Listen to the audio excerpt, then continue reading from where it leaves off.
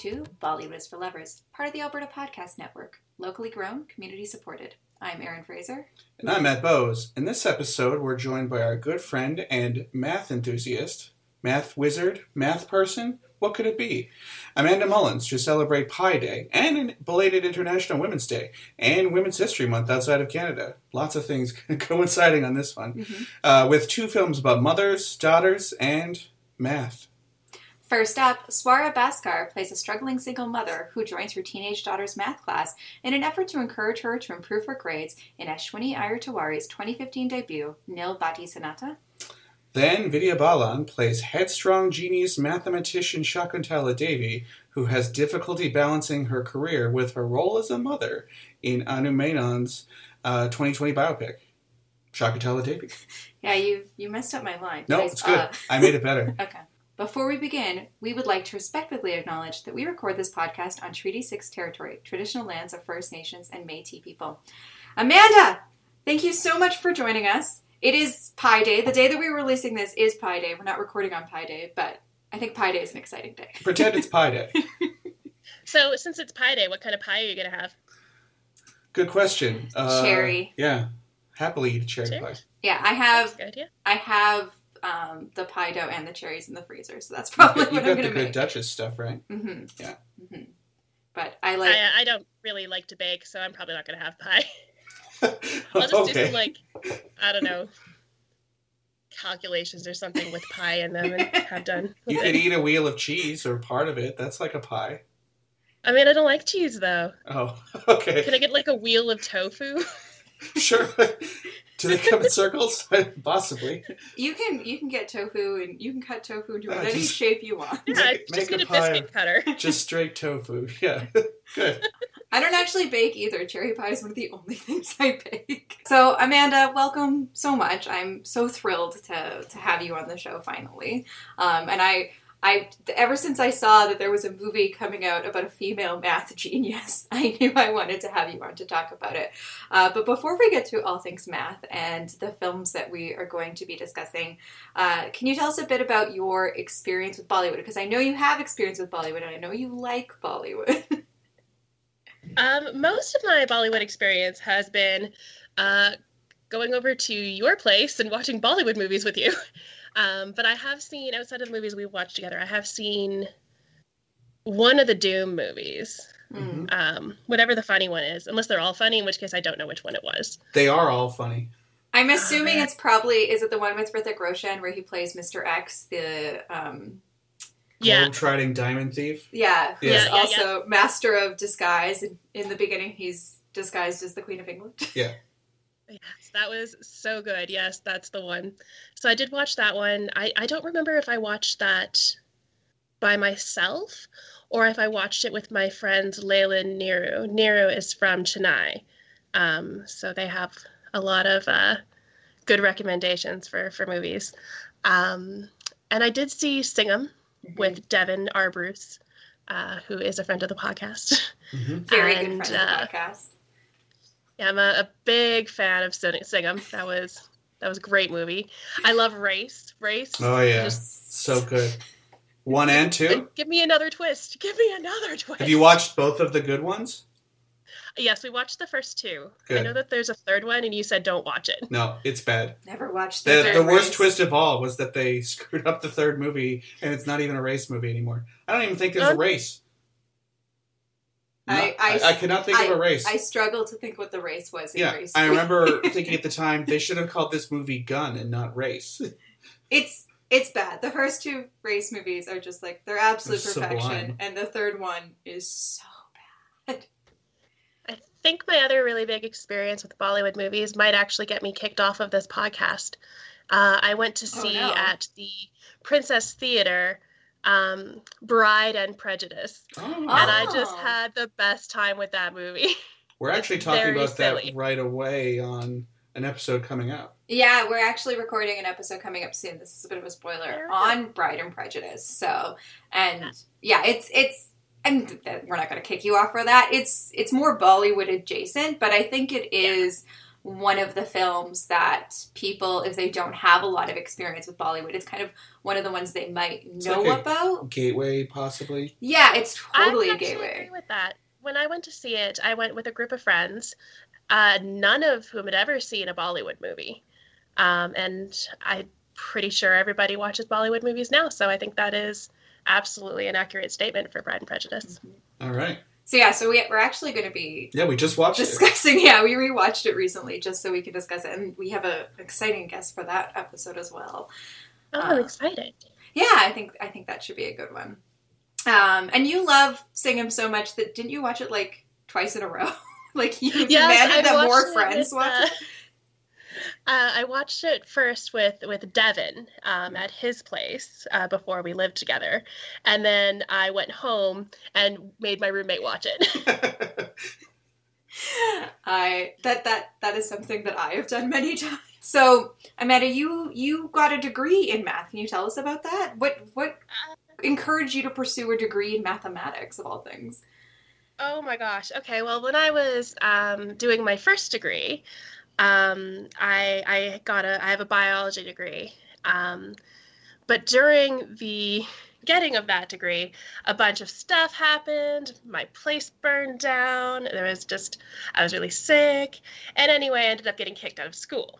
Yikes. So then I had to try and find a way to finish this degree while trying to survive and pay rent and all that other stuff. So I did end up doing that through a correspondence university, Athabasca University, which I'm sure that both of you know about, which is intended for people who are working most of the time. So I managed to finish my biology degree through there, but it took forever.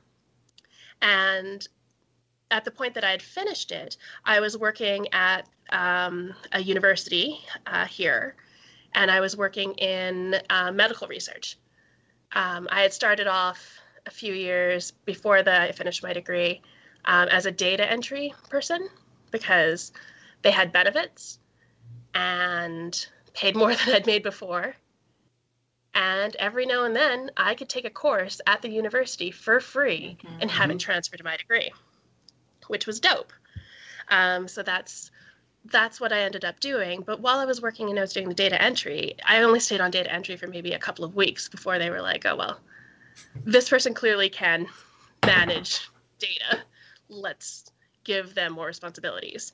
So eventually I moved my way up, I suppose, into data management, data quality assurance, creating surveys that doctors were sending out for whatever their research studies would be. At one point, I was running the statistics on a study, even though I only had a few classes of statistics under my belt. But I realized I had a bit of an affinity for data and statistics and understanding how they all work. And I liked my job, but I did work with a statistician, and I wanted his job. So then a bunch of stuff happened. I decided to quit my job and go back to school. So I started my math degree at age 30. I had never taken calculus. The only math course I had taken since high school was linear algebra, and I took that when I was 17. So I was walking in pretty blind. The school that I applied at, because all the other applications were closed, was a smaller university here in town. And they did not have a stats major. They only had either a math major or a combined math stats. So I thought, okay, well, I got to take all these math courses anyway. I might as well just combine them because it's not really going to make a big difference. And at that school, I had so many wonderful instructors. Most of them were women, actually, that just, it really clicked. A lot of the math that I was taught and a lot of the statistics, it made sense. And because it was a smaller school, I had lots of opportunities to, get my hands dirty on different types of projects and things like that. They let me be president of the math club for some reason, which was hilarious. Hold on one second. How dirty do your hands get doing math? You The don't want to lead. know. Just imagine all the pencil shavings, right? Okay. And like the lead, and it's All just right. all down your hand. If you're using a pen, it's all down your hand. Yeah, okay. Yeah. Pretty dirty. I guess I hadn't thought of that. Oh, the chalk if you're at the board? Yeah, there's some dirty things that can happen while doing math, I suppose. Go on. I think like everybody listening to this is going to be like, wow, you weird white collar person. I have worked in like oil rigs, if that helps. I'm not very good at that work, which is why I do the work I do now. But yeah, I had such a great time in my math degree that I ended up sticking with a lot of those math courses. I am actually not very good at math. I'm hilariously bad at math. What? A lot of the harder classes Wait, I hold passed on. by the skin of my teeth. You're not good at math? I thought I was going to ask you so many math questions for the course of this episode. Matt, I rest mean, you can assured, ask me them. I'll just Google them. rest assured, she's better at math than you are. Okay, good. Hopefully. In fact, I'm pretty sure both of us are better at math than you are. Probably. I hate doing math, so, you know. It is not I was elegant and really- beautiful for me. I was really a lot better at abstract math. The thing that Matt things hates. Yeah, that's Yeah. where I checked out. I'm terrible at calculus. I still don't know my trigonometric identities. I will never know those. Ah, yeah, those things. Yeah, of course. Actually, they are mentioned in one of the movies, so that's pretty fun. And Is I was that like, like- oh no. Is that like Don't know conics? Conics? It's different identities that you kind of have to memorize in order to quickly do calculus. Wavelengths and circles and things like that sort Yeah. of fit together, and how you can use different forms of equations to create other equations. Like the quadratic not trying to get equation. into, That's like, about as boring far as I details. got, was the quadratic equation. I remember Okay, that one. quadratic equation's good. But as soon as they invented, like, imaginary numbers, I was like, well, this. Like, if you can't even give me a real number to multiply times something, like, I'm not doing your math if you can't even give me a real number. It's bullshit. They didn't really invent the imaginary numbers. They were kind of always there. They're imaginary, though. They're not there. So I have to say I'm actually really I will always be really proud of this. I really like math. I didn't pursue it, but I did really well in math in high school, and I do sometimes feel like I could have. I really like math because it's a world where once you understand the rules, like everything makes so much more sense than like the real world. Like it's just like there are rules and parameters and equations and it just everything is nice and orderly. I feel like I really respond to that, like once you understand the language of math. And I, despite the fact that I got a film studies degree, took calculus in university. And to this day, I am very proud of my B+ in calculus. And That's fantastic. Yeah. I was in class, like that was one of my only classes that was graded on a bell curve.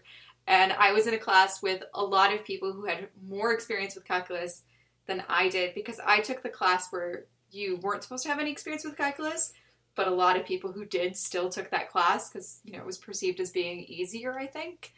And I, to this day, I'm very proud of that. Even though I have an arts degree, I got a B+ in university level calculus. I think that's awesome.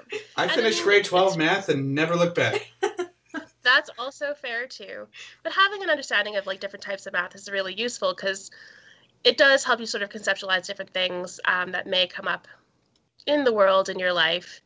If I think I find because I sew, and when I'm sewing, I mean I hate pattern making and pattern drafting. I hate it. The only thing I like about sewing is the sewing part. Everything else I hate. But I use a lot of trigonometry when I'm sewing, just so I know things will fit together the way I want it to. So it is kind of amazing the different ways that you can use math in real life. I mean, I'm a data analyst now, so I use math a lot, but that's a little different. Well, So I make when- cocktails, yeah. and I have to use math whenever I'm making cocktails, whether I'm like adjusting the ratios or batching something up or down. And the easiest way for me to wrap my head around, like, and I guess it's the same with cooking, the easiest way for me to wrap my head around sometimes with adjusting a recipe is to kind of turn it into algebra. Absolutely, yeah. 'Cause that I makes loved perfect algebra. sense to me. Because algebra made so much sense. Okay, so you two Algebra- geniuses, when you see a number, does it, like, float up in the air and fly Right. around, and then you could solve it hilariously. And like, there's a visual aid, so you can see how math works. Is that what it's like to be a genius? Well, yeah, Please tell me. yeah, because so there's all these stereotypes that we see in movies of how like people do math, like people good at math. And I'm not trying to say that I am one of those geniuses, but just I do like There's math. that gif online of a woman like thinking, and then there's a bunch of equations flying by. Or in The Hangover, they do that with Zach Galifianakis too. Yeah, and I think it all goes back to A Beautiful Mind. So I think there are like these stereotypes of like how math is presented in pop culture, and I'm interested in what you think of that, Amanda, especially in terms of the kind of gender stereotypes around math. Mm. I find there's math is generally only really portrayed in two ways. Either it is extremely difficult and everyone struggles with it, or it is, I guess it depends on the character, because you have the genius character and then you have the regular people who are all bad at math. And I don't think that's necessarily true. There's so many different kinds of math. And so many different ways to do it that you could be like me and be very good at abstract algebra and just be terrible at calculus. And I mean, that's not to say I don't understand what's happening in calculus. I'm just bad at it. Mm-hmm. What if you're bad at both, though? I mean, and that's fine. I mean, Is it? I find a lot of it is having a number sense, which I didn't have when I was in high school. I got good marks in math, but I didn't have a number sense. I didn't really have an understanding of why math works the way it does. And I didn't get that until I started university level courses where I was taking proofs, when I started doing math proofs. And that's when things really began to click. Because I've never really memorized my times tables. I still don't know them. Did you not have to do the Mad Minute? I lived in fear of the Mad Minute. Do you remember that? I probably I do. did. Maybe I blocked it. Yeah. It was a horrible idea. Mental math was never my strong point either. Like, I can do it, but like I do love a calculator. I think I remember all the way up to like 9 times 9 or whatever. I guess all the way up to 10 times 10. I remember them, but like it was just beaten into me via rote manipulation and recitation and memorization. Mm-hmm. I never understood why anything happened. It's just like, yep, in input sequence, that's the one. Which is why they're trying to change how they teach math now. Yeah. Exactly.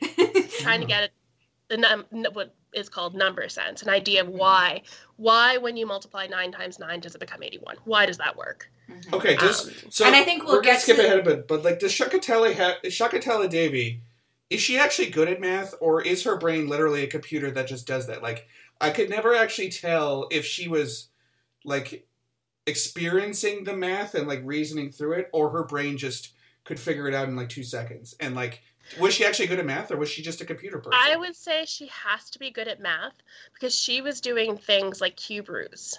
Yeah. And just the fact that understanding what that means from a number level, Mm-hmm. that is, she understands math. She speaks that language, and clearly in a way that none of us speak, because holy moly.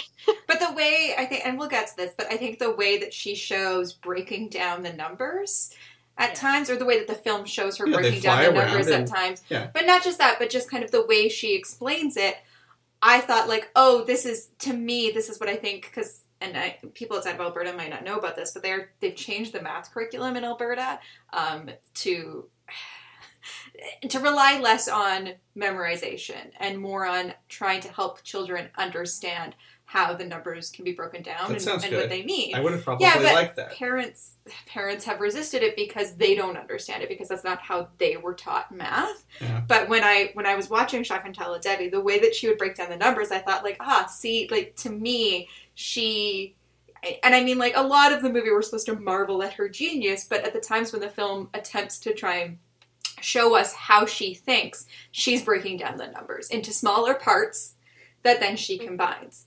And I don't have, I think people know this, we don't have children, Matt and I.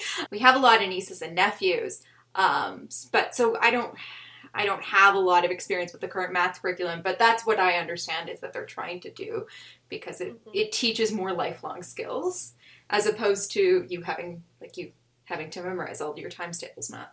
I did like how she picked the house that she wanted to buy because the house number was 1 times 2 times 3 times 4 times 5 times 6. Mm-hmm. And there was also 8 times 9 times 10, I think. Yeah. And 7 was left out. Yeah. That was fun. Yeah.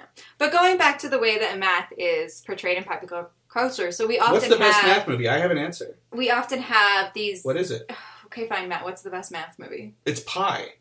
Oh, okay. It is Pi Day. Because math is a horrifying, netherworld that will eat you alive, and you'll eventually just drill through your brain with a mechanical drill. That's math. I actually won't argue with that. There's a lot of times when I was doing my math degree that I felt the same way. So. That's a Darren Aronofsky film. It's his first one, I think. Yeah, it's his first film. Great movie. Primer. Really also. uplift. Oh, Primer, yeah. Primer is also very good because that's a time travel film where all the math, they actually, instead of just putting up a bunch of gobbledygook on the screen, they actually thought through. It's basically real, cool. yeah. Yeah. So it's actually the equations are real as opposed to and just that's made up going back to the stuff. portrayal of math on screens. That's a really interesting way to do it because a lot of the time it is gobbledygook. Mm-hmm. Or if you take movies like Good Will Hunting, I believe the equation that he magically solves at the beginning of the movie is not... I mean, I just read this somewhere. I haven't seen that movie probably since it came out. But apparently it's not that the most difficult ever. It's a pretty easy problem to solve. So it's not Fermat's theorem or something. You don't want to have anything too overwhelming when you're trying to show math on screen, because you want it to look realistic, mm-hmm. but also so difficult that only a genius could solve it. And I think that was one really interesting way that in these movies, it kind of countered that in a lot of ways. Do you know what was good for math? Futurama. Because they invented a theorem that's still used, right? Yeah, Futurama did a similar thing in one of their time travel episodes with the Harlem Globetrotters. Yeah, the Harlem Globetrotters were all math geniuses. Yeah, and again, the math that they actually showed on screen was accurate. And, as a casual viewer... You could pause it and, you could figure, it all checks out. You're maybe not... if you're not me. You're maybe not going to notice that, and you might not necessarily care, but I think it's kind of an important... I don't know. It's a commitment that I appreciate. Their audience will like that. Yeah. People who like Futurama are kind of... A lot of them are into math. Futurama science people. people. That, yeah. So what about the kind of the gender stereotypes surrounding math? Because I do, I feel like that this idea that, and this exists across, I think, STEM, but that women are not as, they don't have the aptitude for things like math mm-hmm. and science and whatnot, when it's incredibly bogus. But I feel like a lot of the films that I can think of that cover math, still, it's a lot of male geniuses. We don't see a lot of math. I think Gwyneth Paltrow, I think she did, what was it, Prime or something? I think she's in one that I haven't seen. But other than that, most of, the kind of math geniuses I can think of are, A Beautiful Mind or Benedict Cumberbatch in Sherlock and the way he goes to his mind palace. And The Imitation Game too. Yeah. We don't see women. No. And I find sometimes when we do see women, they're portrayed as super kooky and really, different from other girls, whatever that means. In one of those murder TV shows where I think it's NCIS. Yeah, she's a goth princess. Yeah, she's a goth girl. Yeah. And I think there's a really especially in media, there's sort of an othering of women who are good at math that doesn't happen to men. But I think that also reflects real life. Not necessarily because women that do math are so rare or so different from men, because that's decidedly not true. But the stereotypes maintain, they're still out there. They still exist. And if you look at, women who are getting into the big schools like Harvard or whatever, there's not as many of them, but there are more women graduating with degrees, bachelor's degrees. So that is an ongoing thing in STEM that don't really have a great solution for, but it really makes me mad because then we don't see in real life, you know, these mathematic professionals that are women, unless you're, you know, in those fields. Like I said, when I did my math degree, most of my instructors were women. The dean was a woman. So that was not something I really experienced. I would say, I mean, I was math grandma. I was by far the oldest person in the program. Everyone else was like a little baby. But there were quite a few, I would say, I don't know if it was, you know, equally gendered or anything in my program, but there was a lot of women in the program, which was cool. And now I'm working, you know, I'm a data analyst and I work on a team of data analysts.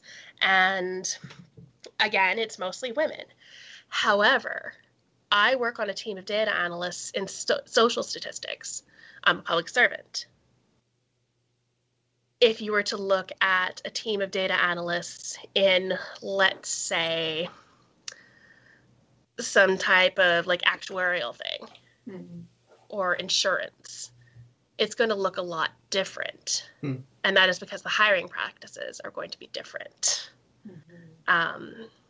If you look at even in the private sector, it's very different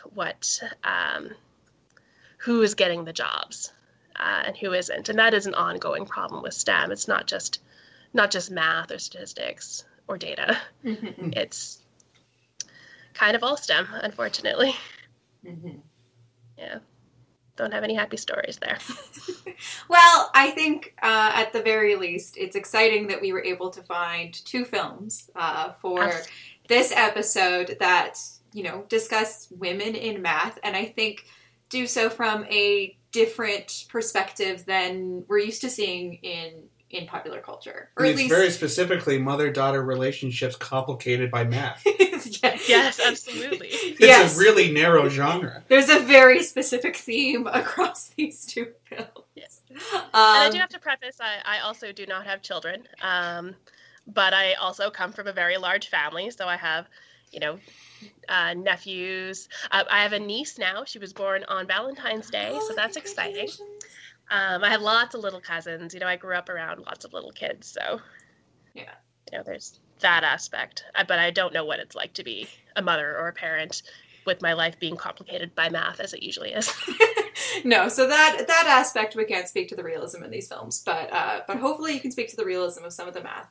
And before we get to that, should we break here? So for our interval today, we are listening to Pas Nahi To Fail Nahi from Shakuntala Devi. दो मुर्गी तेरी दो मुर्गी मेरी चार तेरे मामे की 7 सुर में जो 3 ताल मिले धुन बने गाने की दुनिया है सारी नंबरों से बनी बक्से से बाहर निहार हम ना जरा भी कीड़े किताबी टेंशन मत ले आ बोलो बेटा 1 2 3 4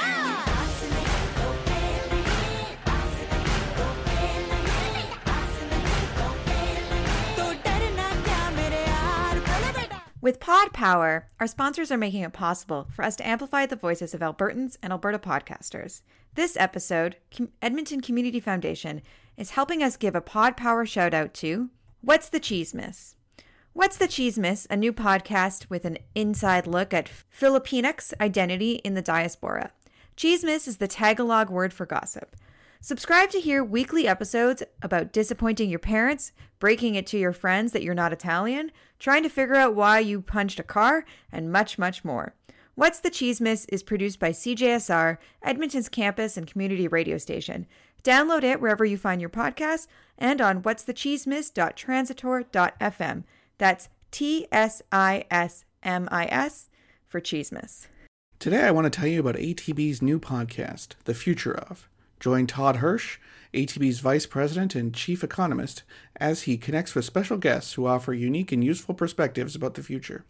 Explore how our economy and communities can not only brace for change, but embrace the opportunity it creates. From the future of women in business to the changing nature of work itself, The Future Of helps us understand what's coming and what we need to do today to get the tomorrow we want. Featuring 2 episodes each month, plus bonus episodes, The Future Of includes interviews with top community and business leaders from Alberta and around the world. Subscribe to The Future Of in the Apple Store, Google Play, Spotify, and everywhere podcasts are found. And connect to ask your questions about the future by emailing thefutureof@atb.com. And that was Pas Nahi Tofeil Nahi from Shakuntala Devi.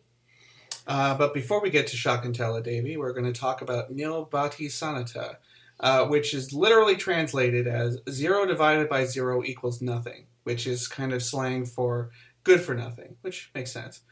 And in English was called The New Classmate, apparently. Yeah, and it's kind of international releases. That's what it was called. Look who's coming to school. It's an adult. So this came out in 2015 in festivals, presumably where it was called The New Classmate, but had a wider release in India in 2016. This was Ashwini Iyer Tiwari's directorial debut. It has a really good cast. I don't know about the little girl, but everyone else was really good. Swara Bhaskar. Well, I mean, she was a good actress. We haven't never seen her in anything else. And also the character was just a monster. Swara Bhaskar, Riya Shukla as the kid, Ratna Pathak Shah as my favorite, and Pankaj Tripathi. Yeah, you might not know this, Amanda, but the older woman, the boss of Swara Bhaskar, the single mom, the rich lady. Matt has a huge crush on her. Yeah, she's great. Always happy to see her in a movie. She's great, so I understand that. Yeah, she is great. She's great in everything. Yeah, so this was a commercial Listeners success. know this, that Matt has a big crush on Ratna Pathak Shah. Yeah, it's one of the leitmotifs of the podcast. So this was a commercial success, apparently, interestingly enough, because of strong word of mouth. Yeah, so it did open on like less than 300 screens in India. So there's like 3,000 screens, so that's not a lot. So it was a much smaller release, but for a release of its size, it did very well. Yeah, because this is much more of an indie movie feel. Yes. Than Shakuntala Devi for sure, but like a lot of Bollywood movies, this is closer to parallel cinema style. Yeah, it's approaching that kind of Mindy space, which like is Rudali possibly. I think Rudali is a bit more still parallel cinema. This is again kind of more in that Mindy space of kind of the crossing of the rise of the middle cinema of not quite parallel, not quite kind of the mainstream Hindi, but that Mindy space that sometimes we talk about. So Tiwari actually goes on to remake this movie in Tamil, and did she do Malayalam too, or someone else did? No, it's also been remade in Malayalam. It was someone else, but this is actually kind of backwards though, because usually the Hindi movie is a remake of like a South Indian movie, but this time they took it the other way around. Yeah, which is interesting. Yeah, we've seen that with like Gajani and with Arjun Reddy, which became Kabir Singh. Yeah. But yeah, no, this kind of went the other way with Ashwini Iyer Tiwari making it in Hindi first and then making it in Tamil. Like a reverse Mani Ratnam. And Ashwini Iyer Tiwari has gone on to make Barely Ki Barfi, one of my favorite romantic comedies of all time. It's a Love that movie. And recently Panga, which is a regrettable lead actress that we won't get into, but is a wonderful sports movie about a woman trying to balance a sports career and her family. Yeah, it's kind of like this, but with sports, actually, with Kabaddi. And Tiwari won Best Debut Director at the Filmfare Awards for Nil Bhati Sanata, which it's good. I mean, I think... And she would go on to win Best Director for Barely Ki Barfi, her next film in Hindi. I think there's definitely a directorial style there right at the beginning. There's a lot of handheld cameras and pretty...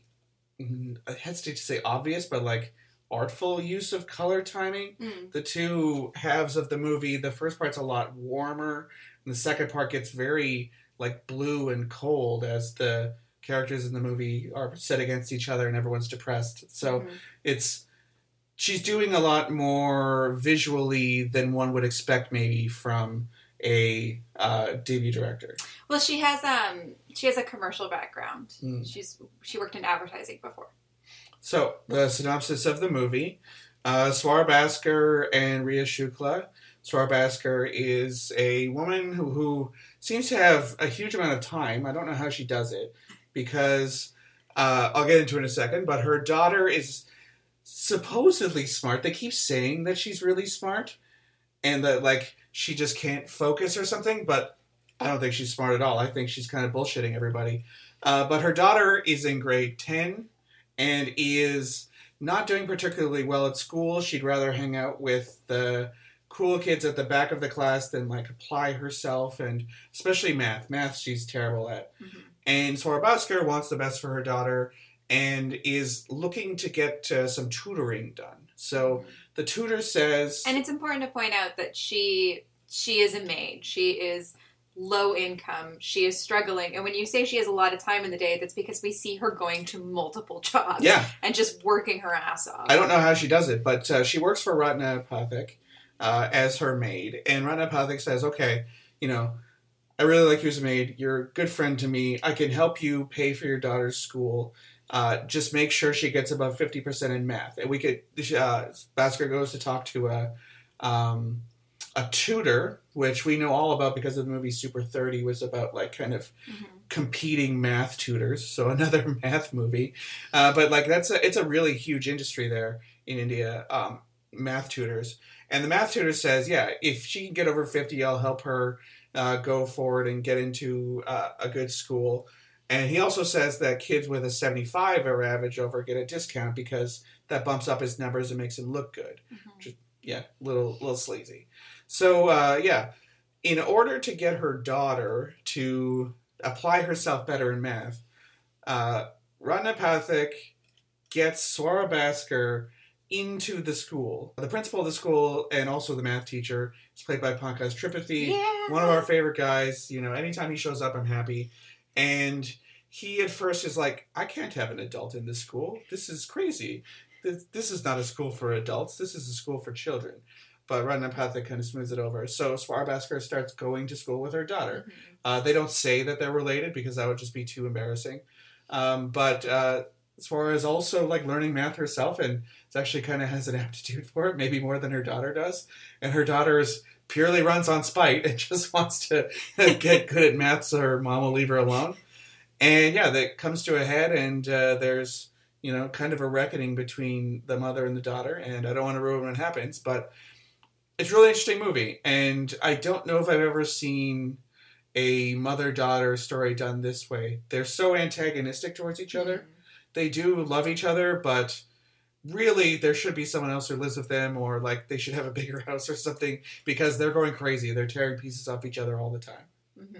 But the thing that I liked about this film, and I'm curious to get how you felt this was done, Amanda, was that it's not about geniuses. It's about regular people learning how to do math. And I think that's one of the film's biggest strengths, is that it really shows you that it takes time to learn how to do this. It's a skill, and it's kind of a language that you have to learn, but it is possible. And I think, you know, I don't want to say kind of what's revealed at the end, but I love that trajectory of, you know, just kind of like, it doesn't matter your background, but this is, you know, if you apply yourself, it is possible to learn.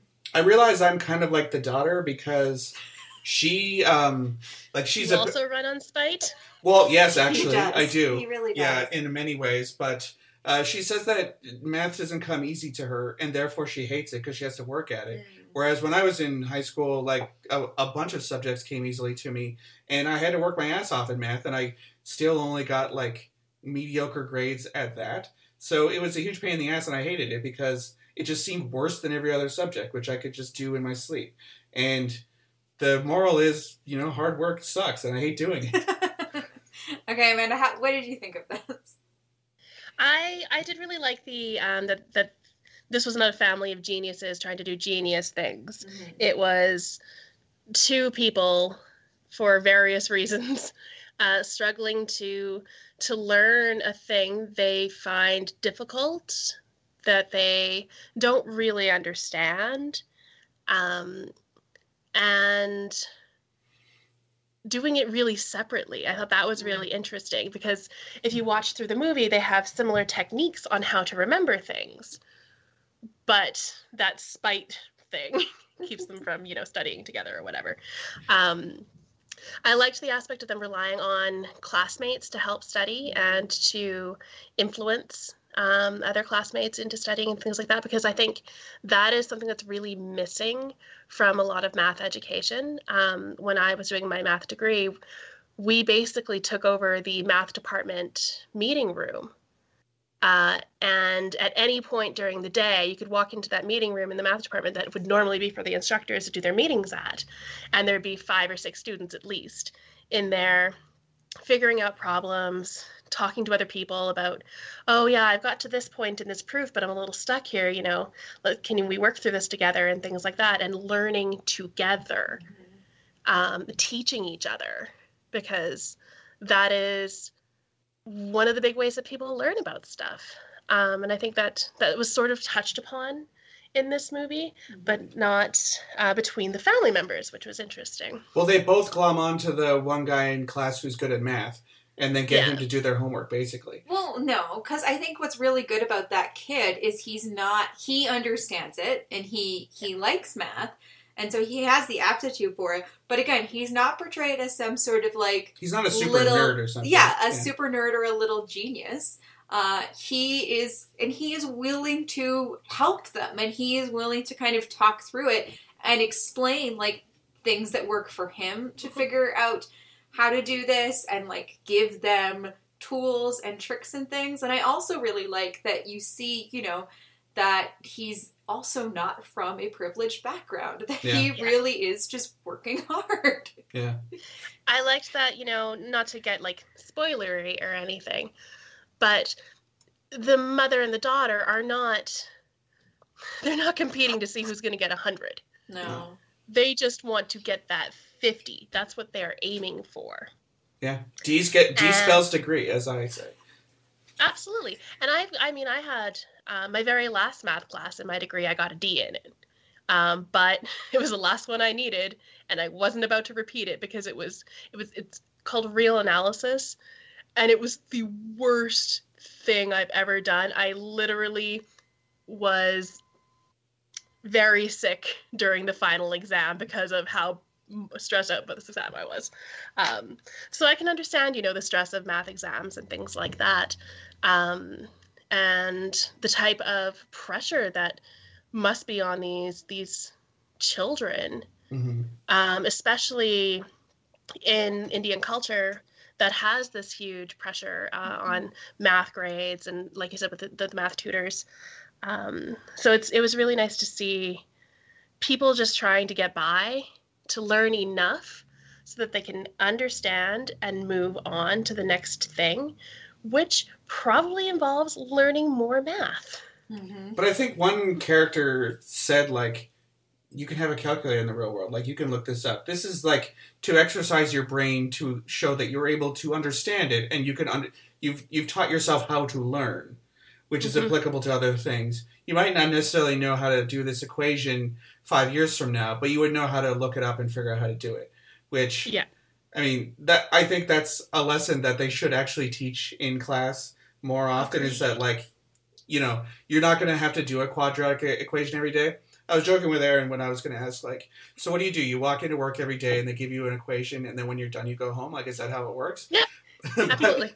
but obviously it's not that. But, you might have something come up in your day and you can look it up I remember how I did that. Let me just check on Google. Okay, yeah, that's how you do that equation, and I'll do it this way. The fact that you understand how it works, that's what you're being taught. And also you're being taught how to learn. Mm-hmm. I do that all the time. Just today, I had to run a bunch of Monte Carlo simulations, and I was like, I don't remember how to do that. I don't remember what that is. So I Google it, and I'm like, okay, I can do this now. Is that the way that the guy broke Monte Carlo? By, just the man who broke Monte Carlo. It's the famous story of the guy who beat the casinos and basically robbed them using math.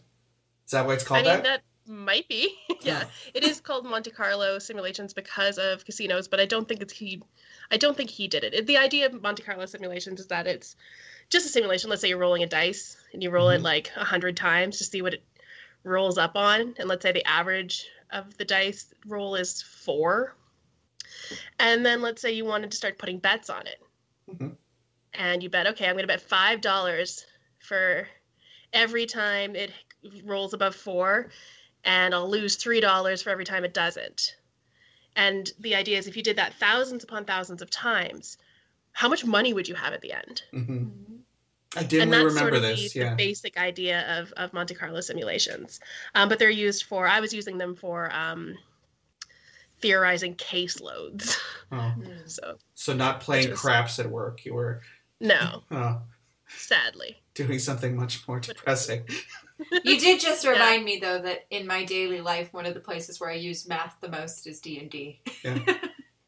Yes, you should see me at D&D. I play D&D and Pathfinder, and I love tabletop games. Mm-hmm.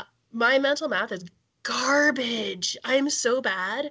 I get my rules wrong all the time. That's why I like to run games and not like play them as much. No, I like to play games, but I'm better at running them.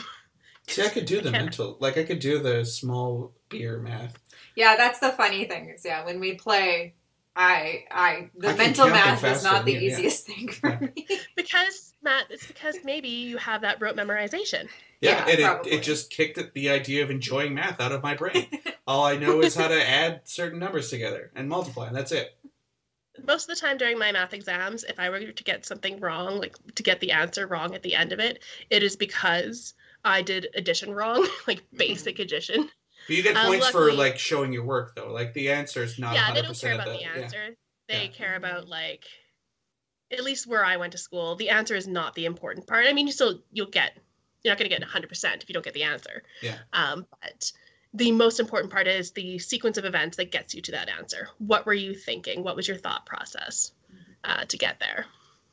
And that's kind of what I was really interested in this movie too, was how these two characters were developing their thought processes, and the little mnemonics that they were memorizing. Because we were talking about that during the intermission there, the little mnemonics there, or maybe at the beginning of the show, I don't remember now. And because I don't know the language, I mean, the translation into English doesn't make any sense. No. But I had closed my eyes to listen to it, to sort of listen to the cadence of it. And it was just a really, really cool way to learn stuff like that.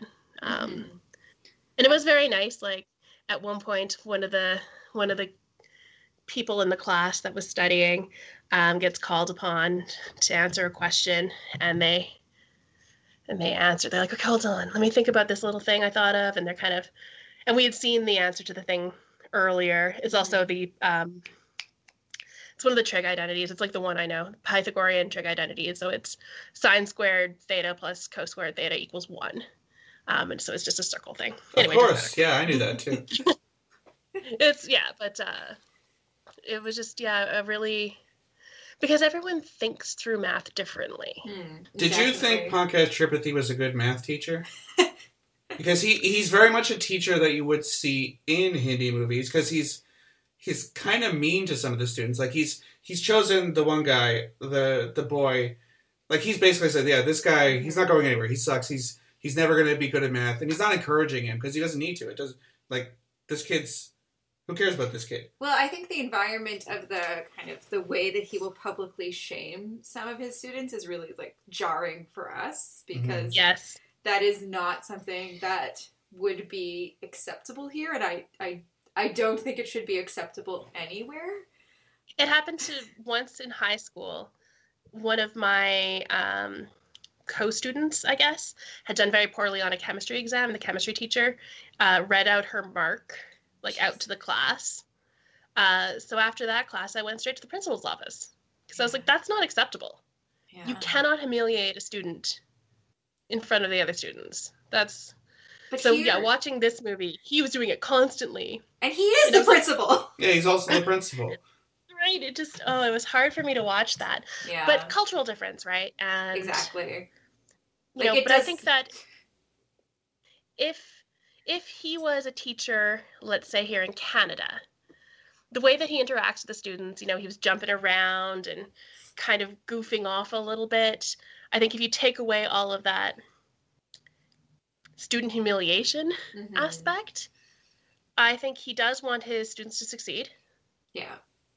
And he does want to be a good teacher. So I think as far as teachers go, I mean, that's not the worst. He's just an inherently likable person, Pankaj Tripathi. He really is. Yeah. Yeah. Pankaj Tripathi is just like, when he was first introduced on like the first day of school, as the kids are like, they're all lined up, like reciting something patriotic. and he's like mimicking the kids in the crowd doing bad He's things like, "Don't and pick like your nose, telling no." them to go. Yeah. Like that. Yeah. That just in a nutshell is just like.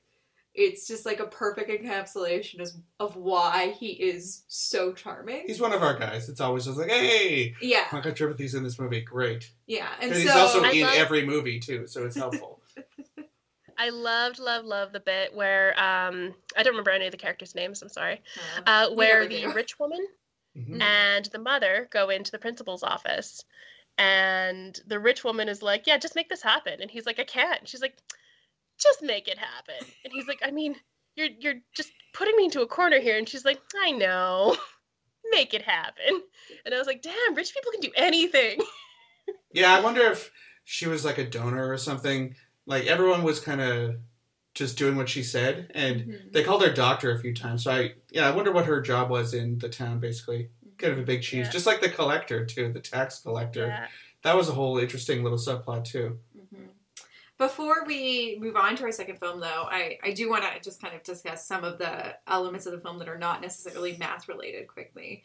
And that's not because I, don't appreciate the math elements of the film, but just, to give a fulsome discussion of this film. I'm curious about what people thought about the portrayal of the mother-daughter relationship and also how class factors into, because, class is very much a part of this film. Because Swara Bhaskar wants her daughter to do well so that her daughter doesn't have to be a maid like she is. Mhm. Whereas her daughter is defeatist. Her daughter thinks, because my mother was a maid, I'm going to be a maid, and it doesn't really matter how hard I work. Mhm. And so she takes her mother for granted because to her, and she's a teenager and teenagers don't really necessarily think about the future and think about the consequences. But I think this film goes to kind of some really, like, it's overall like kind of a nice heartwarming film, but yet it's willing to go to some really nasty places that I think could potentially be off-putting for some people, but I think kind of, It seemed realistic. yeah, not that I don't always want to praise the realistic aspects of a film, but there's something that did kind of feel honest about it. She's a rude little child. Think about the worst thing you ever shouted at your parents when you were a teenager, and how uncomfortable that makes you thinking back on it. Mhm. And Yeah, feel I was like probably that's- fine, actually. Okay, that's fine. Some of us were teenage drama queens, me specifically. And looking back on that, I kind of could see a lot of that behavior in this young girl, because of course she's defeatist. Yeah. Do you know how hard she has to work to be able to get into a position where she could possibly make something of her life that isn't what she already has? Mhm.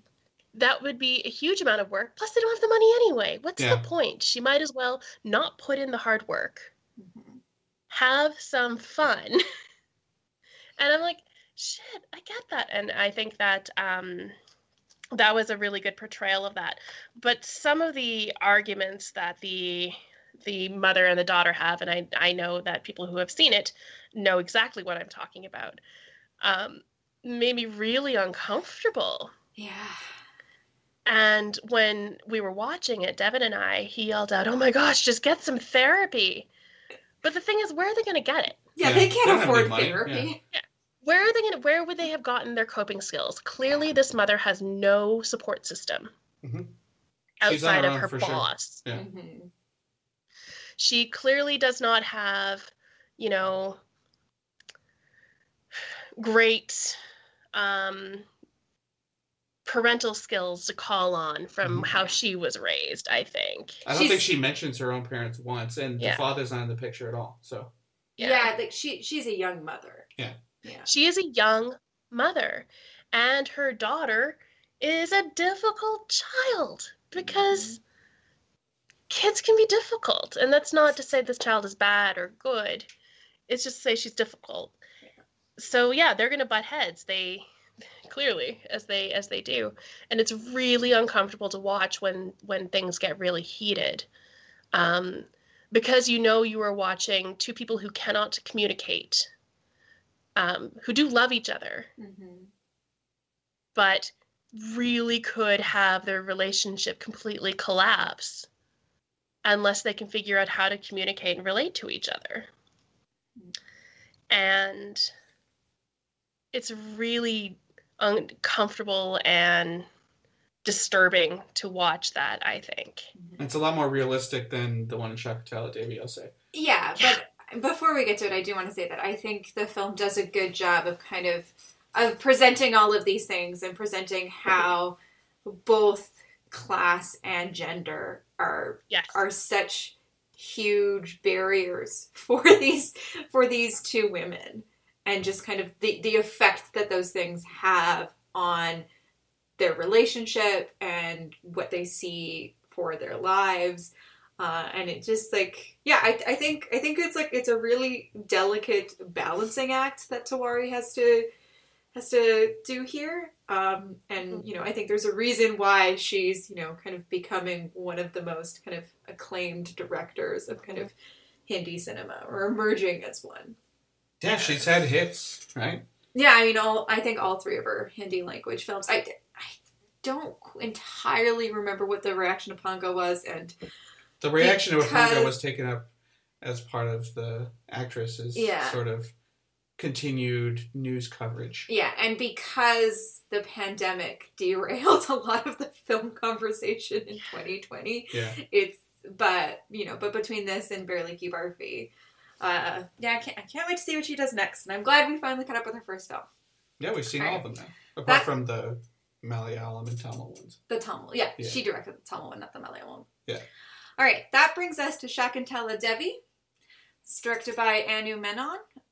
It was released in 2020, and it went straight to Amazon Prime because the aforementioned pandemic. They had like 6 or 7 big movies that they were like debuting there, and this was one of them. So this is based on the life of the famous mathematician Shakuntala Devi, who was regarded as being a human computer.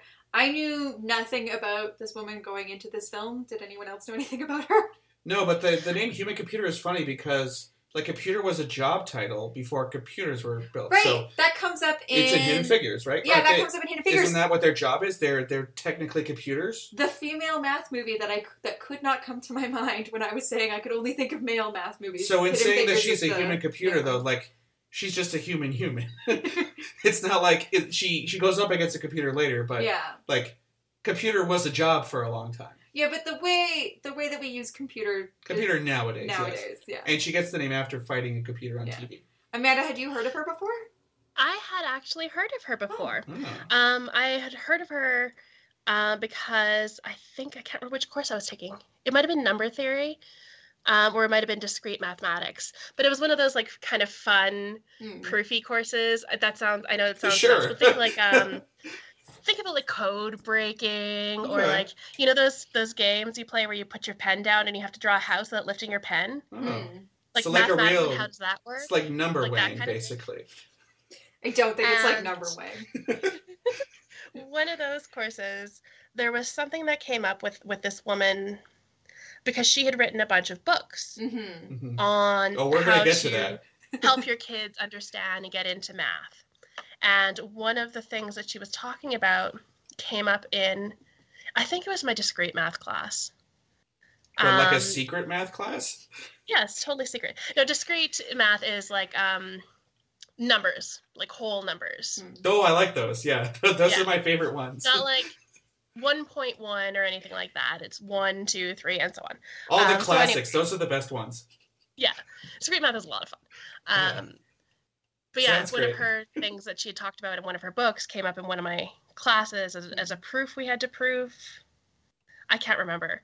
But it did mention that she is this person who was in the Guinness Book of World Records for all of her, like, weird multiplication skills and stuff like that. And I was like, oh, that's cool. So when you said the name of this movie, like, oh, I want you to watch this movie. And I was like, I know that name from somewhere. Where do I know that?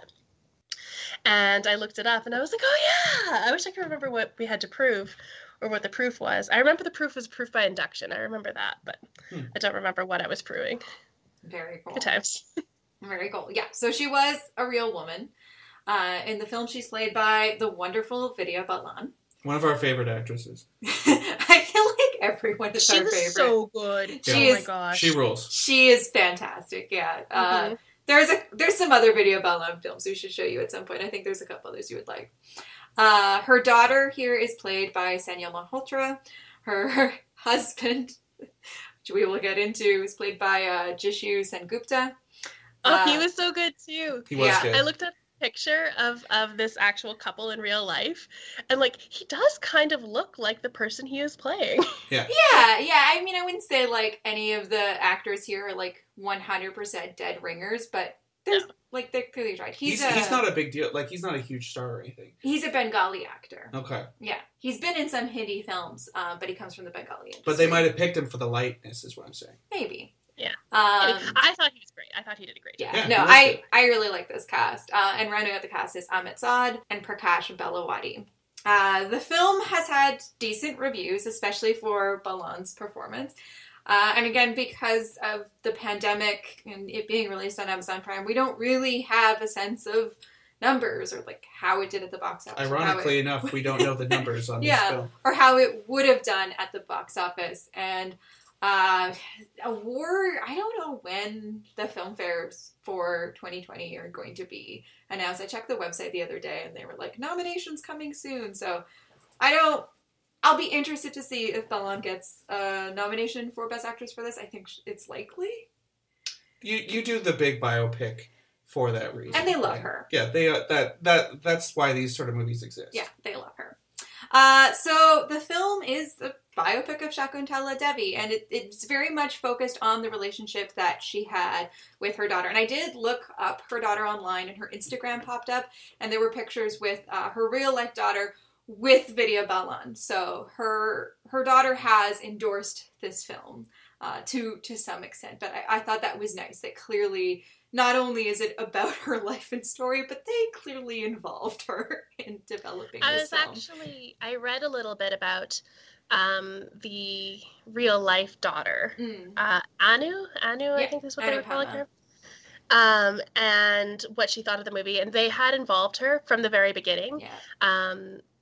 They had the actors that played Anu and her husband meet real life Anu and her husband, and they all kind of sat down and chatted about the movie and chatted about her mother and things like that. And she was really impressed with how, from the thing I read, she was really impressed with how they really did a good job portraying her mother as this whirlwind of a person who is just sort of the always living life on the edge and the life at the party in both the good and the bad, because, living your life to the fullest isn't always awesome to the people around you. She seems like a real handful. Yeah, well, and I think this film does a good job of showing that human beings and human lives are complicated, as are human relationships. So the film opens in kind of like the quote unquote present The day. cold open. It's in the 1980s, and Sanyal Malhotra, who's playing Anu, playing the daughter, is suing her mother, the famous Shakuntala Devi, because her mother is essentially as the film goes on to explain, her mother has cut her out of a business deal, and she is ready to cut her mother out of her life. And then we flash back to Shakuntala Devi's childhood, and we, follow her journey from being kind of a very young math genius whose family is just absolutely shocked at her ability to manipulate numbers, and so they start putting her on stages to earn money. And so she goes up on stage and weird. And she wears her pigtails. Yeah. And when we don't get the child actress a lot, it flashes to Vidya Balan and Pretty quickly. playing younger than she actually is with her pigtails, dressed up in a sari, on stage, with a crowd of men who don't believe that a woman can do math, and her charming the pants off of them and, kind of dazzling them with her amazing ability to calculate all these numbers in her head. I gotta say, that guy had a amazing math question just locked and loaded somehow, right? My new job, I get paid 1 paisa per day. Should I take it? I get a month of and wages. It doubles every day. It doubles every day. It doubles every day. Of course you take it. Yeah. Exponential growth is always good. Do that. But also, what kind of job is this? He apparently just had this this question in the chamber though, like Yeah. it's just weird that you would hire someone to do math for fun, right? And Like as a performance. It's pretty impressive, though. I get it. I'm going to send you a Math Magician YouTube videos after this, just so you know. Okay, cool. So after this, she travels to London, partly because she has a rather contentious relationship with her family. And also because she shot a guy. Yeah. Her... That bit where she's in her boarding house. Yeah. It's good. It's good I stuff. had to stop it like 3 times because I was laughing so hard I was in tears. She's like, oh yeah, I'm running away from my past life, and these poor guys in this boarding house are like, oh, but a beautiful young lady, you know, blah blah blah blah blah. Could you be running from? She's like, I shot a guy. Yeah. But going back to the contentious relationship that she has with her family, when she was young, her sister passed away, and she has never forgiven her mother for it. She also has a difficult relationship with her father. Well, they say basically like she was going to die anyway. That's why we didn't take care of her, which is pretty brutal. But it's you know, it's the 30s in Bangalore. It might have been a equation that made sense at the time. Yeah. So Shakuntala Devi goes to London, and at first no one is interested in her math shows. No one really gets it. But she manages to dazzle, like, what is it? The Math Academy? The Math Academy. The Royal Math the math guys? The Spanish guy. Yeah. Yes. Jay Silent, Javier. So so after she dazzles the Math Academy, she meets a Spanish guy by the name of Javier, who she calls a hot Spanish guy. Jay Silent. And he kind of helps promote her and set her up. And pretty soon she is this world-renowned math genius who is getting paid to, you know, show off her skills on stage and visit universities and visit places so they can understand how her brain works. And clearly, you know, her fame is not just based on her math skill. I mean, that is the basis of it.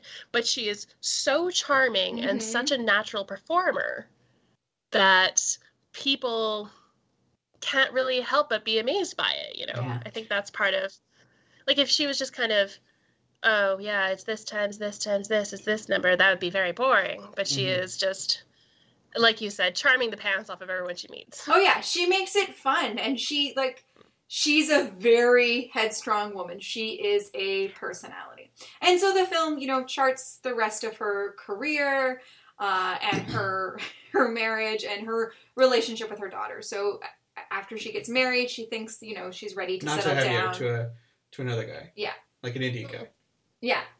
She thinks she's ready to settle down with her husband in Calcutta and become a mother, but she has itchy feet, and soon she's off, you know. The call of math. Traveling. The math is talking to traveling me. the world, but she dislikes having to be separated from her daughter, so eventually the marriage dissolves, and she takes her daughter with her and really kind of stops her daughter from having a relationship with her father, which, you know, builds those seeds of resentment. She tries to push her into the family business of being a math genius, too, and it doesn't work. Yeah, again, it's a biopic, so it kind of charts this woman's life, both her career as a math genius and some of her writing, as well as her strained relationship with her daughter. And we do kind of flash back and forth from time to time to kind of see, you know, her daughter try to reject, you know, her relationship with her mother and what she stands for. She feels that her mother doesn't value her. She only values math. She carries around this black book of her accomplishments, and it's all about her and her career. She's not interested in, you know, anyone else but her. Apart from their house flipping business.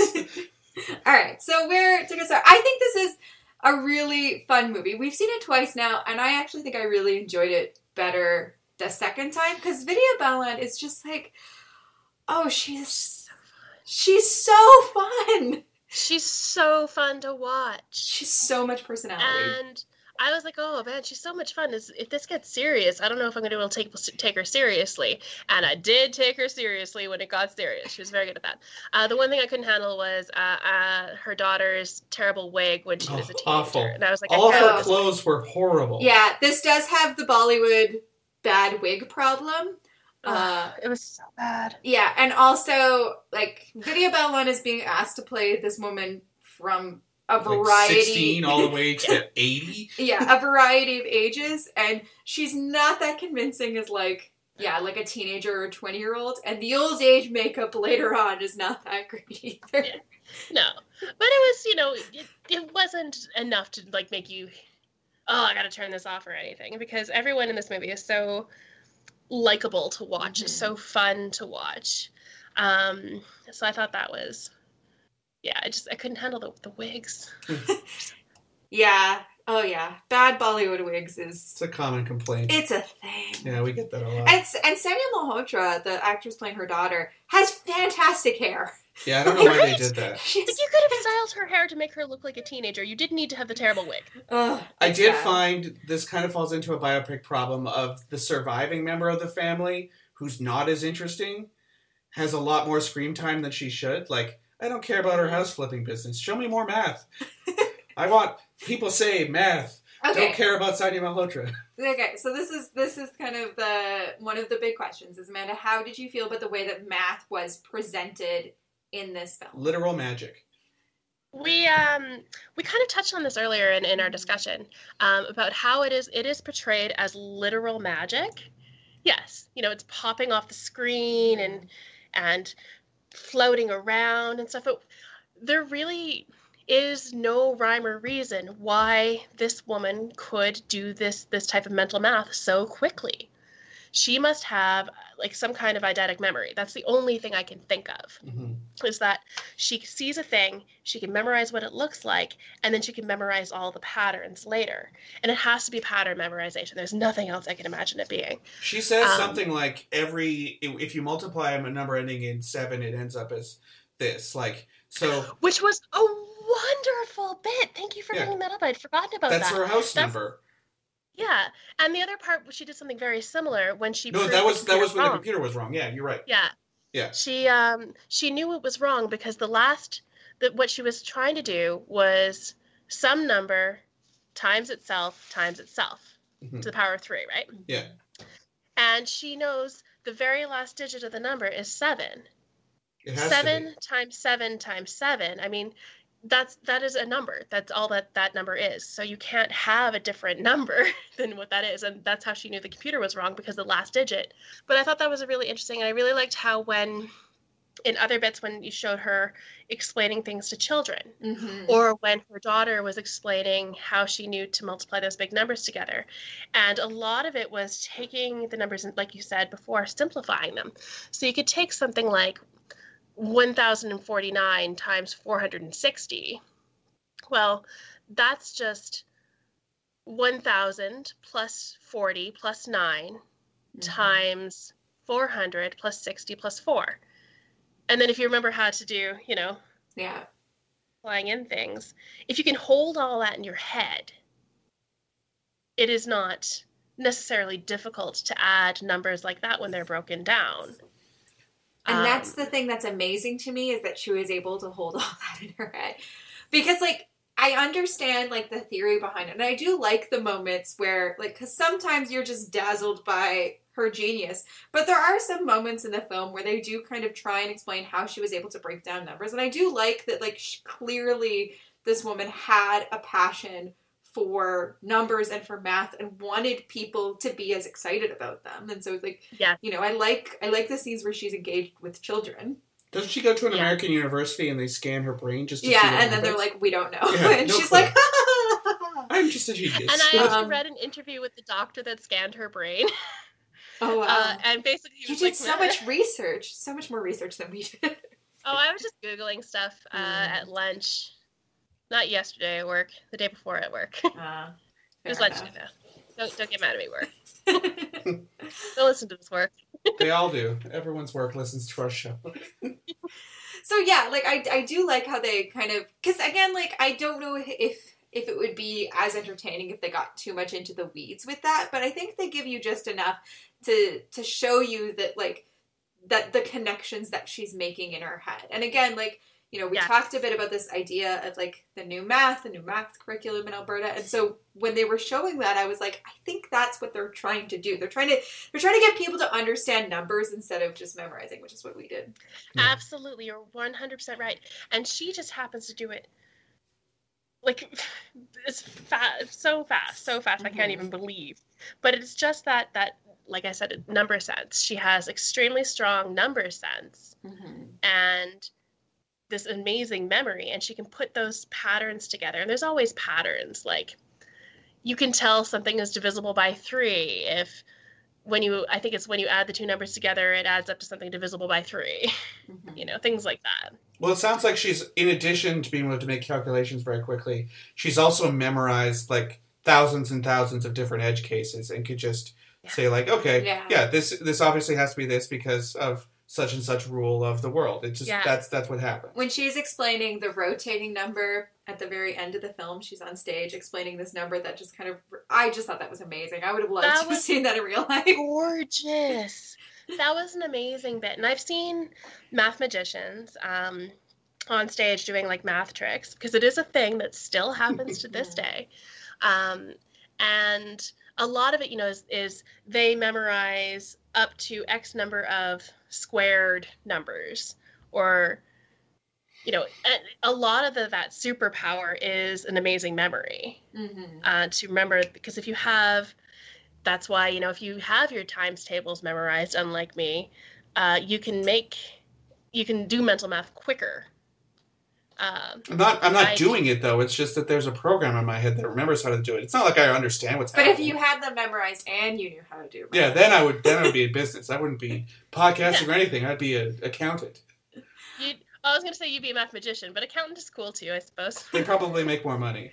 Well, you were saying to me, Matt, when we were watching the film, like, would you actually go to one of these shows? Would you pay to go to one of these shows? I would. I totally would. I think she's incredible. Maybe. She's got the patter. That's why she's so fun, because she's a consummate performer and can, like, joke around with people. Yeah. Like, that's more why you want to go see it. I think the idea of watching math occur on stage is very boring. No, but seeing her... We're going to send you math magician things. Okay. I had an instructor at school. His name was Nico. I don't know what his actual name was, because at my school, we just called all of our instructors by their first name, because McEwen. And sometimes when we were all hanging out in the math department meeting room, he would just come by and do, like, math card tricks for us, and it was great. Wow. So fun. You don't get that in the English department. I mean, no. I don't know what happens in the English department. I took English 101 and then ran away from English forever. We just drank and cried. That's it. Yeah. Oh, wow. That is very similar to math, actually. Yeah. I think that's just similar to post-secondary. I think the math, the group projects is what bothers me the most about your story. Like, I don't want to hang out with people and work together. I will say, actually, I think one of the reasons why I was able to pass calculus was because I didn't necessarily know a lot of people in the class that I was in, but I knew a lot of people taking the same course, and we would, like, get together to do our homework together. And I had no allies. Think that really I was helped. a lone wolf. Well, you don't need a lot of English. and that's one of the strange things about going to a small school, is a lot of my math and statistics courses involved group projects. Terrifying. I know. Yeah. But Sound math like and that. stats projects, group projects are so much better than, like, other group projects. Because I guess you're just doing math together, so it's not like someone else is going to be, like, slacking. Like, did you do all your equations? Go do your equations. Go do it. I only had one bad experience, so out of all the different projects I did. That's pretty decent. One of my projects I got to go to Niagara Falls to present, so that was cool. Oh, wow. I got to see Niagara Falls. Oh, Thanks, school. That's amazing. Yeah, I didn't do that with an English degree either. Yeah. No one wants to send us around. Yeah. For watching movies and reading. Yeah, Okay. you could read a book anywhere. But getting back to the film, Matt, you say that kind of like the biopic has the issue in that it's kind of like through the lens of the most boring person, but I actually think grounding it in that mother-daughter relationship is really smart, because it is something that is kind of universal. Like, people have many people have difficult relationships with their parents, even the most kind of loving relationships. There is sometimes tension and difficulty there. And so I think, like, it takes this kind of larger than life figure and finds a way to really kind of ground her and make her human. I just found that whenever she was not on screen, I was just like, where's Shakatella Devi? Is she doing math somewhere else? Let me see that. She is not as she doesn't sparkle in the same way. That's true. She was probably doing math somewhere else, though. That's also true. I wasn't, I mean, clearly because she is just not as interesting of a character. I wasn't as interested in that character. But I really enjoyed the arc of her rejecting the lifestyle her mother has. Rejecting motherhood at all when she was interacting with her in-laws. And then later having to face the fact that she does not know what motherhood is. And I think that is something that, I mean, I can't speak personally to, but a lot of mothers I know, I can't imagine it. I feel like it has to be all mothers go through a phase of, I don't know what I am doing. Yeah. And, you know, that panic of, am I doing this wrong? And I think an interesting aspect is we can really see that clearly in Anu's story. We don't see that really in her mother's story. Well, she doesn't care what her daughter thinks about anything. Oh, she's never wrong. Yeah. The only time she's like, oh no, I gotta do something different for this kid is when she goes and takes her daughter away from, where are they living? Calcutta? Yeah, I believe they're in Calcutta. Yeah. Yeah. To go and travel the world with her. And I thought it was a really interesting juxtaposition. Yeah. It was nice that Shakuntala Devi isn't like a robot, though. Like, yeah, I think she's a very earthy person who has, you know, romances and lovers, and she has a relationship with her daughter, and she's like, well, fuck, I'm a genius, leave me alone. Yeah, she's very egotistical, and you would be if you were a human computer. Yeah, I do like that the film kind of doesn't try to like lionize her. It's kind of like, here is a fascinating woman who, you know, who could be rough and abrasive sometimes. It could be like headstrong, stubborn to a fault, and it tries to, in an entertaining way, show a larger picture of kind of this complicated woman. I don't think it tries to shy away from that. She also wrote a book about her husband. Okay, we are going to get to that. We are going to get to that. Yeah. But I did just want to kind of comment on what Amanda was saying, and that I think a lot of times motherhood in media is presented as like the most important job a woman can have, and it's the most wonderful thing. No, it's math. That's the most important job a woman can have. And it's the most rewarding thing, and it's such a joy. And I mean, I am never planning on having children, so I don't know if any of that is true, but I do like that both of these films want to talk about how complicated it can be and how difficult it can be. And, you know, they both celebrate motherhood, but I don't think either one of them is trying to really present like a perfect picture of motherhood. Because what is normally celebrated is like this perfect ideal of motherhood. And that is not a thing that happens ever. And you take a character, a person, a real life person who is traveling the world and meeting all of these people, and you throw a young daughter in the mix. I mean, this little kid, I mean, she's a little kid, I will say. Everyone who is like under 25 is a little kid to me. This little kid, you know, she can't really make any solid friends. There's no internet. Yeah. Can't like make friends on the internet. She has no stability.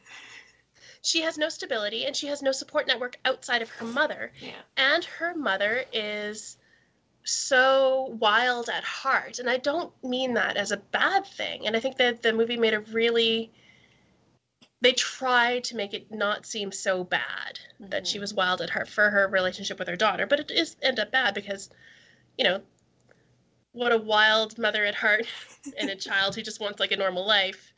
There's clearly going to be problems. Yeah. But it didn't make them seem evil. No, because neither were good mothers from the ideal.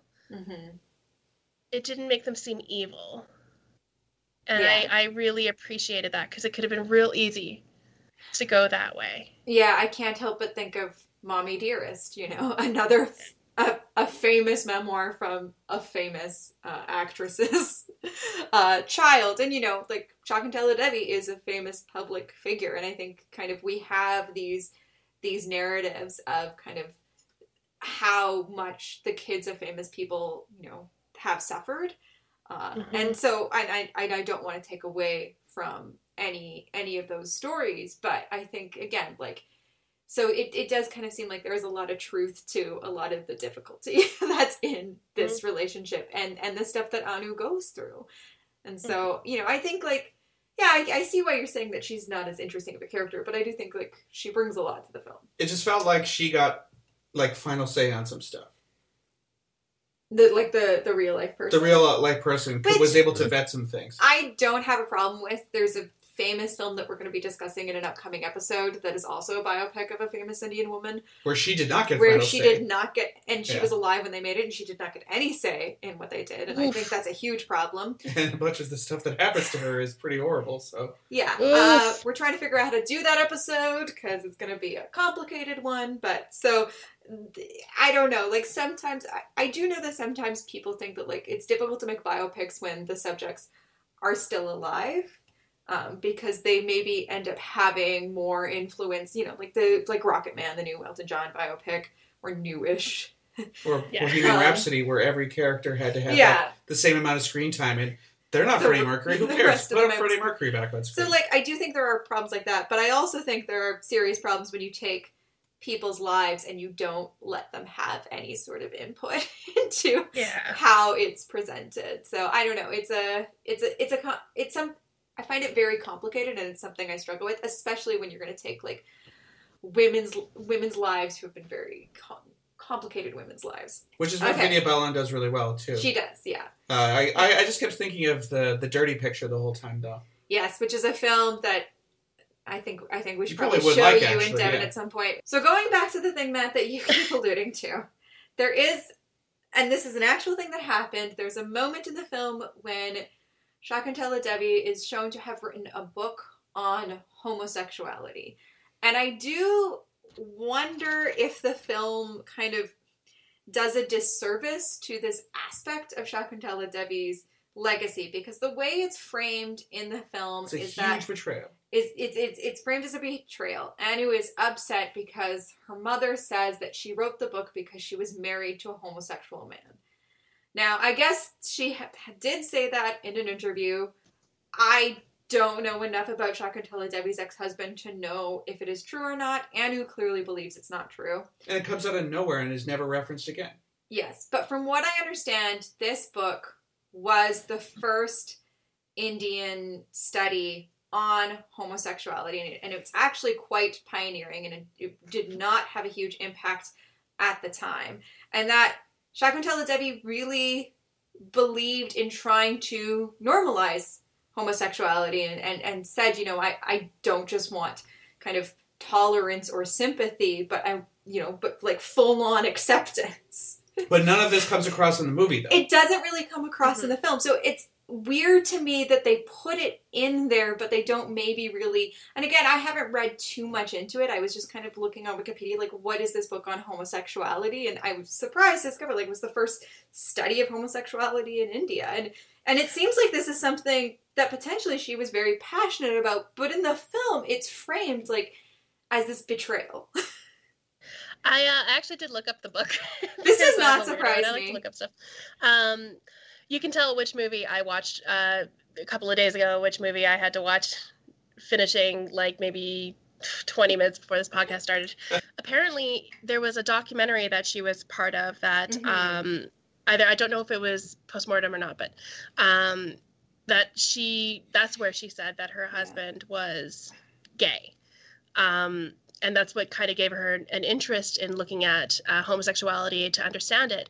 And apparently the book features interviews with a couple in Canada, a young Indian couple in Canada who are seeking legal marriage in like 1975 or something like that. And then talking about to priests of temples and looking at different literature and stuff. And it was really interesting at the time because it was a book on, especially a book in India, about saying we need to have 100% acceptance of this community and this idea because there's nothing wrong with it. One thing that really made me kind of, do a double blink when I was watching the movie is when she said during the interview where she mentions, oh yeah, the reason I wrote this book is because my ex-husband was gay, and then Anu has a like, oh my gosh, what is happening? And she leaves, and then they have a thing.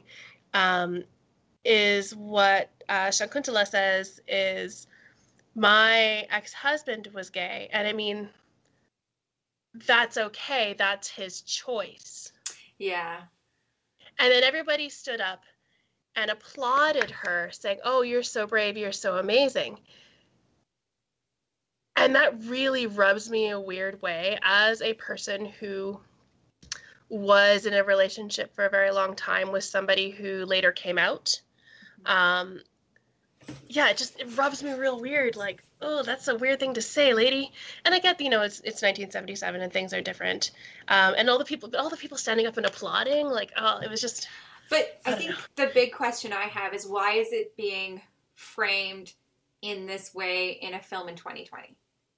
Because, like, and it never comes up again. It's just a 5-minute little sequence. So like, oh, that was weird. This is not a documentary. It is a fictionalized account of this woman's life. And so they're making a choice in 2020 to present it in this way and to have all these people stand up and clap and to have her say it's his choice. I mean, maybe she said that in the interview. I don't know. But that might also be the subtitles, though. We're not entirely sure. Yes. Yeah, but there's not, like, again, like, it's very clear that this is, like, a fictionalized account because it can't possibly be verbatim, like, what she said. And so I just... It maybe made more sense in 75. Yeah, again, like, because she wrote a lot of other books, but they put this one moment in here, and maybe it's because, it was clearly something she was passionate about, and she, wanted India to decriminalize homosexuality. Which they did like 40 years later. Yeah, they only did recently. Yeah. Unfortunately.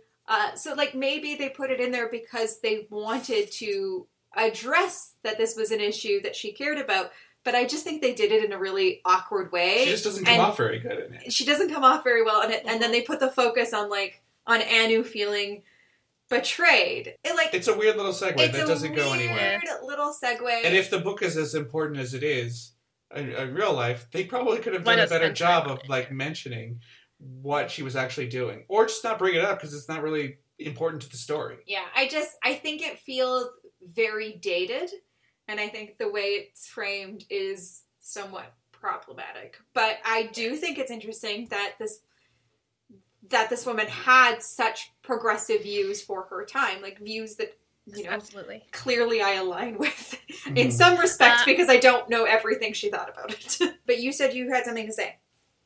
Yeah, we were talking about how fascinating it is that this woman at that time was writing a book like that. But you think, too, that she is a person who has been on the outskirts of society because of her natural talent and her ability to perform and her love of life and her love of traveling. She's not the ideal woman in many cultures at that time. Mm-hmm. She's like a theater person, kind of. Yeah. She's already on the side of, or outside of societal standards. Yeah. And I find that, once one person is outside of societal standards, they're very much more welcoming of other things that are outside of societal standards. That's why you see a lot of, anti-fat phobia in queer groups, or, anti-trans phobia in furry groups or whatever. Like people who are already on the outsides of whatever standard is considered tend to flock a little bit towards being more accepting of other things.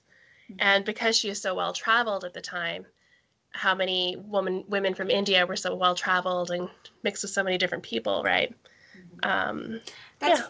That's really interesting because she certainly uses her traditional dress, and she says you're not going to take my saris away from me. So she presents herself in some respects in a traditional idea of an Indian woman on stage when she's presenting herself around the world. Yeah, she's really good at branding herself. But she.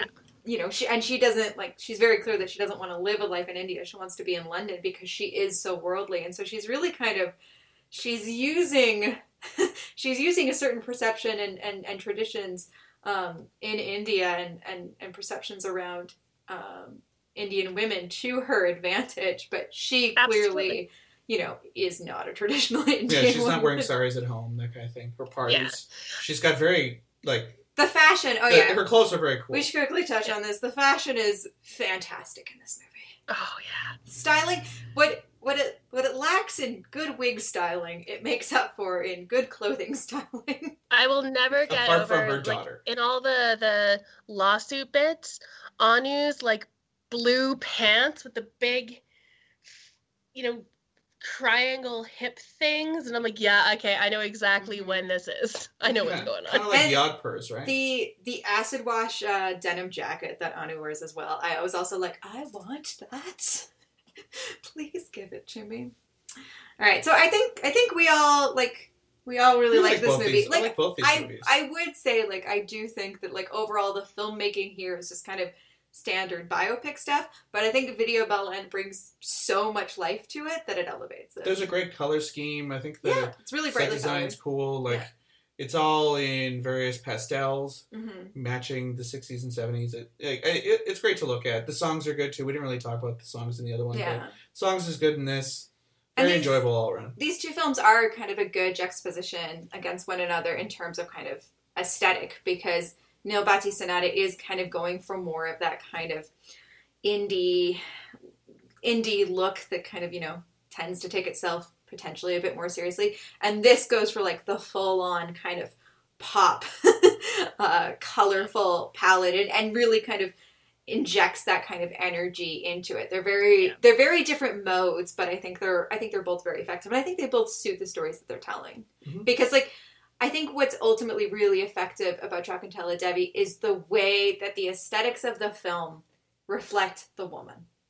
Yeah, Yeah. she's a very over the top person. Yeah, and so Yeah. she gets this bright, colorful palette, and she gets, it's just there's energy. And Swara Bhaskar making out a meager existence is all washed out, and Yeah. just it matches nicely. One other thing. Yes. In real life, Shakuntala Devi, her father and mother, her father was a circus performer, and she traveled around with her father and mother and their circus. That's probably where she learned a lot of her. Well, that would make sense. They should have put that in there instead Yeah, of okay. That makes sense then as how they were able to figure out how to turn her into a performance. yeah. And when she goes to London, she was like, "You're so impressed by the Great Indian Rope Trick. Why aren't you impressed by my math?" That brings us to the end of this episode. Amanda, thank you so much for joining us. I am so excited that you were willing to do this, and I hope everyone has enjoyed listening to your perspectives as much as I have. I hope so. I have a lot of opinions on stuff. They tend to be very strong, and I usually tend to vocalize them very quickly. But this was a lot of fun. I love hanging out with the both of you, and I'm really grateful for this opportunity to hang out and support you in your podcast. Thank you. Well, we can't wait to have you guys over again in Yeah. person. We'll all to hang watch out your movie. someday. In real life. Mm-hmm. Do you want to share where people can follow you on social media? Oh, yeah. Okay. I mean, mostly I'm kicking around on Twitter. My Twitter is at @NoAmandaStop, but stop is spelled STAHP because I'm very online. Mostly I tweet about local politics and video games and tabletop RPGs, but sometimes I tweet about statistics, not usually about math. Fair enough. All right. Well, Matt, we will be back in a couple weeks, and I have no clue what our next episode is about because we were supposed to be doing an episode where we review Priyanka Chopra's book, and we Don't know where it is. Yeah, It's lost in translation. our review copy has not arrived, and it's been a couple weeks, so It's been a month now. I don't know if we will have a review copy to review for the show. Also, we would still have to read it. That takes time. It's apparently not very long. Oh, okay. Yeah, I'm certain each of us could get through it in a day. Okay. Which is not me disparaging the book in any way. We haven't read it. It's just it has not arrived. So I don't know if we will have that episode. We'll do in something else. 2 weeks. We might be doing something else. In the meantime, Matt, how can people give up the show? At BollywoodPod on Twitter. I'm at Matt_BOWES. I'm at Erin E. Fraser, ERNEFRASER. Facebook.com/BollywoodIsForLovers. BollywoodIsForLovers.tumblr.com. Facebook.com/BollywoodIsForLovers. Please leave us a rating on your podcatcher of choice. Apple Podcasts is the easiest one for us to see the ratings. We'll also read them out on air, too, so you can be famous. But if you leave it on a different service, maybe just send us a DM on Twitter so we know, because we don't always see those. And while you're leaving that review on your podcatching app, you can also check out my other show that I do with Paul Matwichuk called Trash Art in the Movies. We just recorded an episode about soccer movies, something Paul and I know nothing about. Well, we know about movies, but we don't know anything about football soccer. But we discussed the Damned United and Shaolin Soccer, and we had a lot of fun with that, so you can go listen to that. We also want to thank Becca Dalkey for our artwork. Yeah. And yeah, we'll figure out something, I guess, in the next 2 weeks. So something will happen. Something short, hopefully. Something has to happen, so. Yeah. We gotta make an episode, so we'll do something. We'll watch 3 more Bachan films. Just another 9 hours Yeah. of movie. Wrap it up. We'll catch you on the flip side, math friends. Sure. Yeah.